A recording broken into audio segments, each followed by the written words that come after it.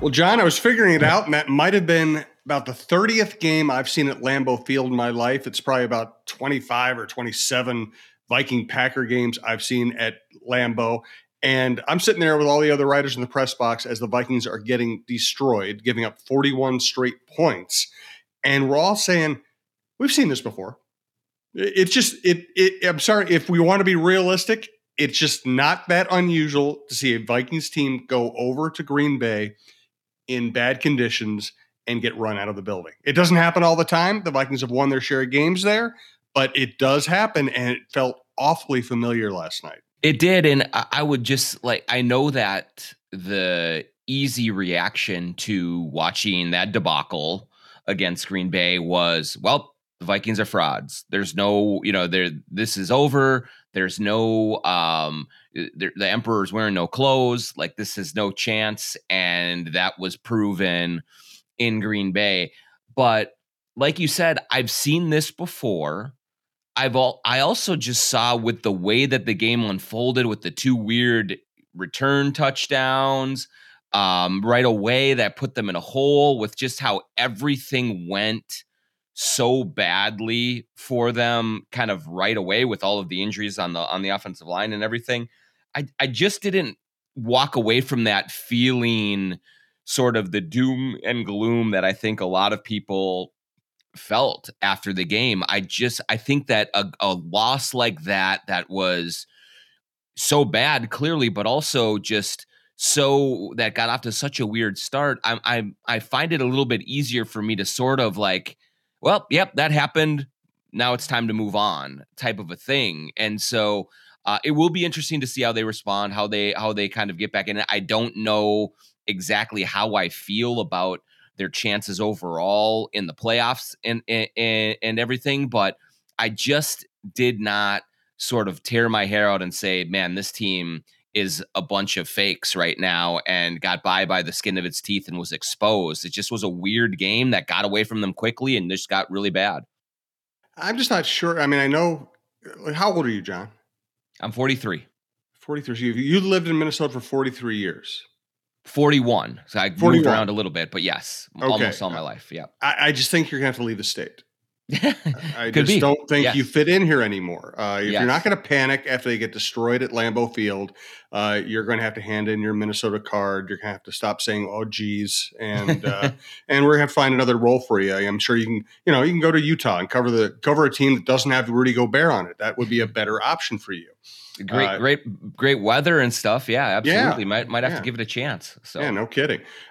So I have the same reaction in a slightly different way. We will get to that. We do want to let you know that this is the Viking Update Show, and we're brought to you from the Aquarius Home Services Studio. Aquarius has been sponsoring shows across the Talk North platform for a long time. Now they are the studio sponsor, Aquarius Home Services Studio. Thanks also to Star Bank and TSR Injury Law. Thank you for listening to our network. Best way to listen to any show you like. Subscribe to your favorite podcast app. It is free. It's the easiest way to listen. You can always find the shows and the archives of all the shows, sports, outdoor, variety, at talknorth.com. Thanks to our producer, Brandon Morton. And so my reaction, John, was not, this is a complete disaster that changes everything. It was that this is following the theme here. If they can hang in with another team, a good, bad, or indifferent team, they're resourceful enough to find a way to win it at the end. If things go poorly, they're just not good enough to turn the tide. And we've seen that. I mean, they're getting outscored by like 90 points in their losses. They have a negative point differential. This has been so I don't think it's a contradictory to say that they have been incredibly clutch and cohesive and competitive. And there are some teams that if the matchup isn't right, or if the game flow isn't right, they're just not good enough to stand up to the demands of that kind of a game. Yeah, I think that's fair. Absolutely. I mean, unless your team is coached by Jeff Saturday, if they get down by a couple of scores and that allows a defense to really sort of adjust its game plan to just load up on Justin Jefferson and get after Kirk Cousins, they are going to be in trouble for sure. And I do think that when they get into the playoffs, they are going to face challenges week in and week out that are certainly different from the ones they've been able to wiggle out of for the most part this season. And so there are going to be myriad questions about this team going into the postseason, rightfully so. But like you said, I think if they can keep games close, they do have that resourcefulness. They do have that backbone and those guts about them to pull something out, and that's going to have to be their path forward in the postseason. Is do whatever is humanly possible to keep the games close going into the fourth quarter. Then you feel like with what this team has shown, you have a chance. And the only thing now that I think gets in the way of that is not some kind of blowout loss to the Packers that makes me rethink who they are or how good they are or things like that. It's, are they going to be able to walk into the playoffs, especially on the offensive line with some of these injuries that they're going through? Because no matter who you are as a team, if you lose offensive linemen at the rate they are losing them, it's going to be really hard to operate. And I think that is the huge concern coming out of the Green Bay game, much more than the score or Justin Jefferson being held down or the defense not really being able to hold up against the run. It's what is going on with Brian O'Neill, with Garrett Bradbury, with all of these guys that are banged up and really making it hard for Kirk Cousins to operate. I agree completely. And I thought that, listen, there were a lot of big plays in that game. And those are the shiny things you can look at. Oh, the kickoff return, the interception return for that. And those are obviously very important plays. I'm not downplaying their importance, but I'm saying, why was this game non-competitive? It was non-competitive because the Packers defensive line dominated the interior offensive line for the Vikings before and after the Schlottmann injury. Vikings couldn't run the ball. They couldn't score in a goal line situation. They couldn't protect Cousins from the up the middle blitz, which bothers him much more than anything else. And it all of a sudden, you can't run the ball. Cousins is having to make plays, and he's throwing off his back foot the whole night on a slippery surface where his receivers, I mean, all that stuff snowballed, which is the word that I think Cousins used. It's everything snowballed. But the lasting effect of that game is you have one regular season game left. Then you go into the playoffs, and I don't think we're going to see Brian O'Neill again. You're talking about a calf injury late in the season. O'Connell doesn't come out and tell you a lot in very blunt terms, but he seems to be an honest guy who doesn't want to lie to you. So you get a sense for what he's really thinking by the way he phrases things. He did not sound optimistic about O'Neill. Bradbury hasn't practiced in weeks. Schlottmann is out for the year. Reed, who had to step in at center, is not a center. Don't blame him. He's never played that position before. They have no offensive line depth. And one of the strengths of this team has been the fact that they had bookend excellent tackles and then the interior line was good enough. Now they don't have bookend tackles, and now the interior line is not good enough. Yep, and I do think that one of the maybe undersold aspects of this season that that has helped the Vikings a great deal is that Garrett Bradbury had turned himself or transformed from a team that, or excuse me, a player that was generally physically overwhelmed and not nowhere close to good enough as a center to one who was pretty good. Maybe not all pro, dominant, anything like that, but certainly had made improvements and maybe with the overall chemistry of the offensive line had gotten it to a point where Kirk Cousins could trust him and where, as you said, he wasn't under siege from those pushes up the middle like he was so much of last season. And to have him not there, and then to put in Reed, who was coming completely cold into the position, you could just see the whole timing and structure of the offense was really compromised with a player in the middle there who had not played the position. You're right. It's not Reed's fault. It's not the Vikings' fault that they are in that spot. That's just where they are right now. And so it maybe there's a way over these next couple of weeks getting ready for the playoffs that you can somehow get Reed up to speed enough to where it's not a complete liability, but that's asking a whole lot. And to not have Brian O'Neill there with him, it's going to be a really big issue for this team going forward. And how they make those adjustments, how they keep the running game going, how they give Cousins enough time to let those long developing plays or routes for Justin Jefferson and even for TJ Hawkinson down the field to open up. That's going to be a huge issue for these guys. And they got the work cut out for them to figure it out and make adjustments to make that happen. And we're going to get to more details about that game and how this Bears game is going to go. But let's do what everybody in Minnesota is doing today. Let's spin it forward.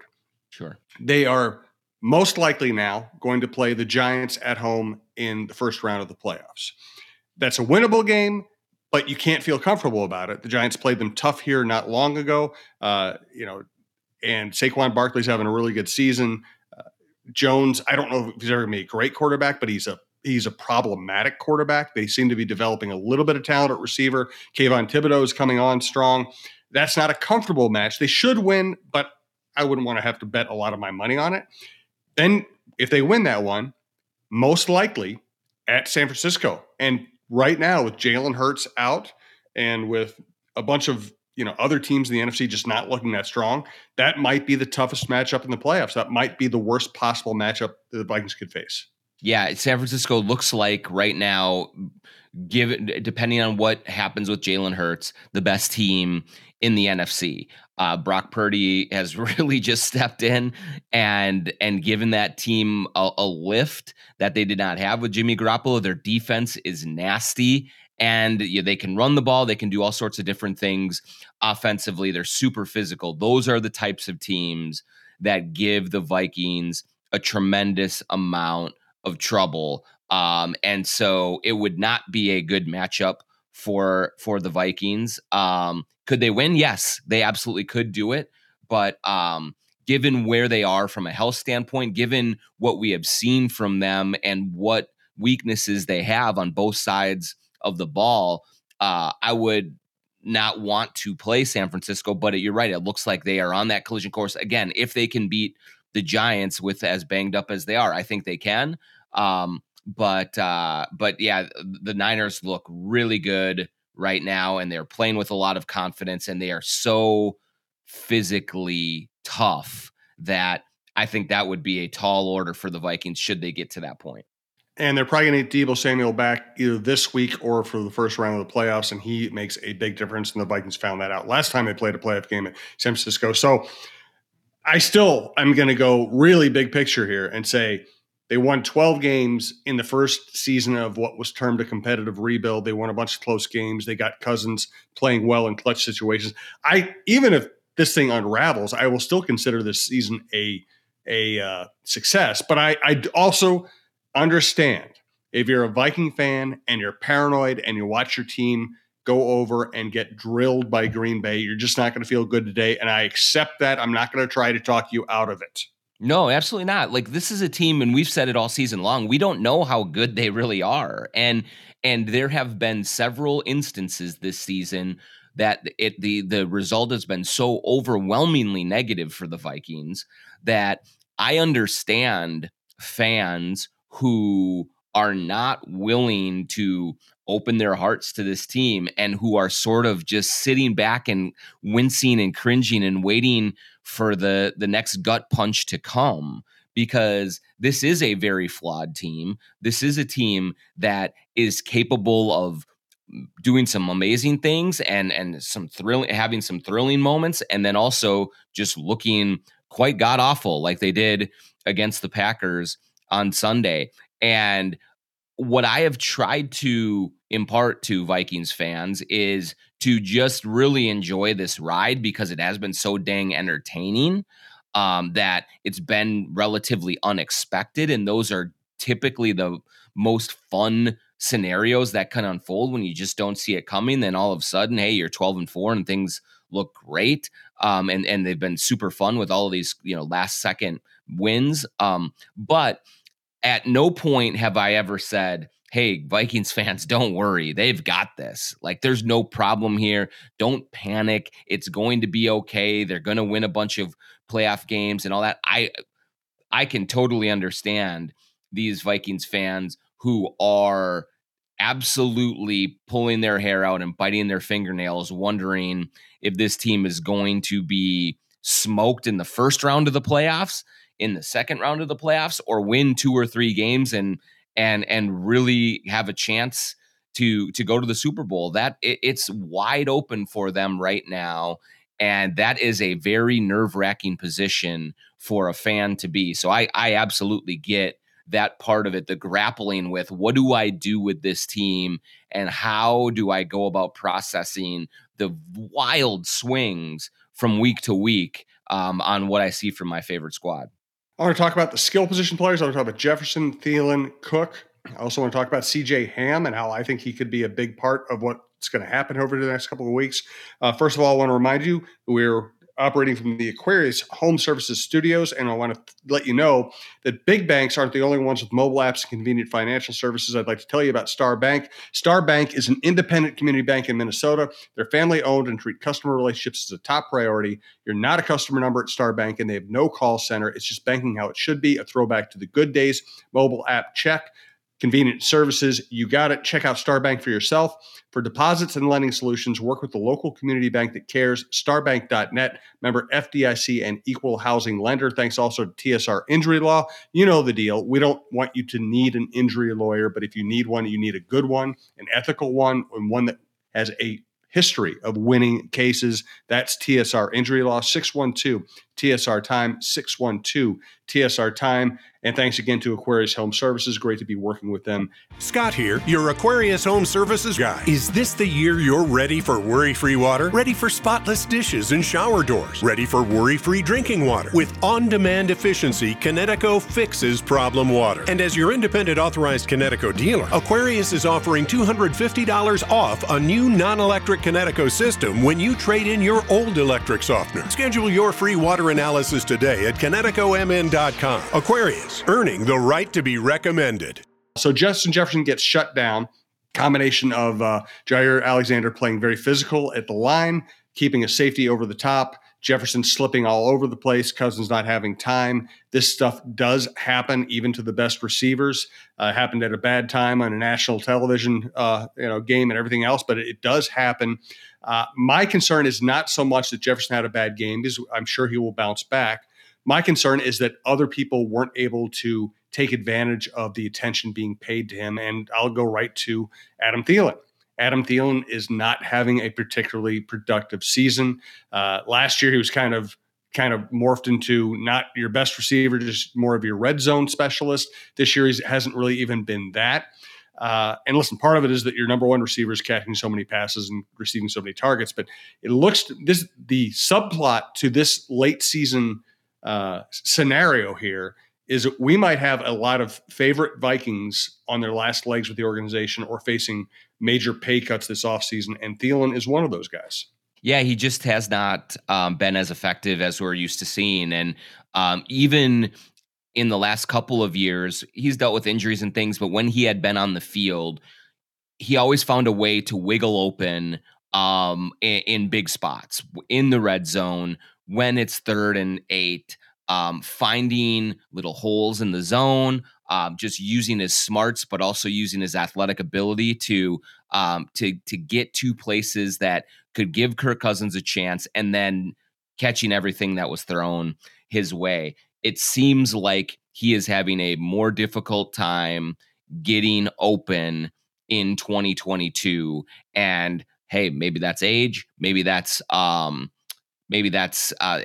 kind of injuries that he's dealing with. Maybe it's just overall his role in the offense has been diminished, but it's been a big issue. I mean, this guy has been one of the most productive red zone receivers in the entire league for much of his career, and he has not been able to have that sort of, that same success, which is why I think we have clearly seen over the last several weeks that TJ Hawkinson has emerged as the clear-cut number 2 option for Kirk Cousins in the passing game. He is getting open. He is finding ways to win against matchups. He does create mismatches with his size and with his ability to make contested catches. Now, for me, I thought, Jim, on Sunday that especially at the start of the game, it did not seem like TJ Hawkinson was ready for the increased competition or whatever, with some of the drop passes, with some of the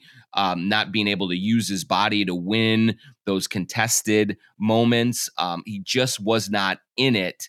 And they need him to be much more locked in and much more ready to go starting even next week, but certainly in the playoffs, if this offense is going to have a chance to move the ball and open some things up for Justin Jefferson. I just didn't think that Hawkinson's start to the game on Sunday helped them in any way as the snowball, as Kirk Cousins said, came rolling down the mountain.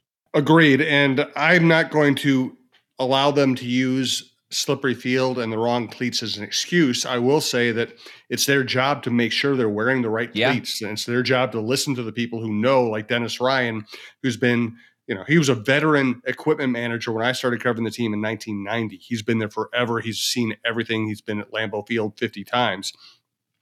They were not wearing the right cleats. They were slipping. And if you aren't sure in your footing, you're not going to make plays with your hands. And I thought Hawkinson and Jefferson, they screwed up. They should have, they obviously were not ready to play on that surface. And you can't blame the surface. Both teams are playing on the same surface.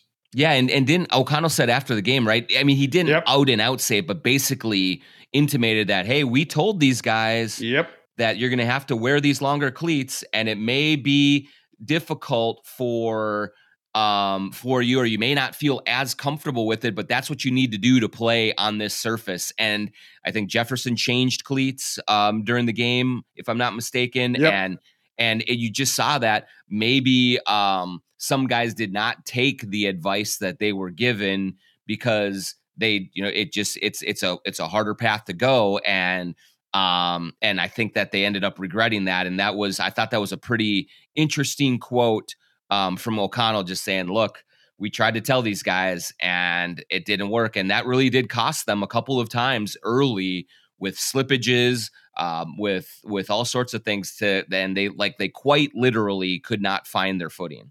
No, and I talked to a bunch of players about that after the game in the locker room, and basically they said most players default to what is most comfortable and what they're used to, and they didn't want to switch to specialty cleats that are better for that kind of surface, and some of them regretted it. Some of them I don't even think still get it, but some of them regret it, and that does have an effect. I'm not going to blame the blowout loss on it. There were many other pure football reasons for that. But if your best receiver can't stay on his feet, it's going to hurt your offense.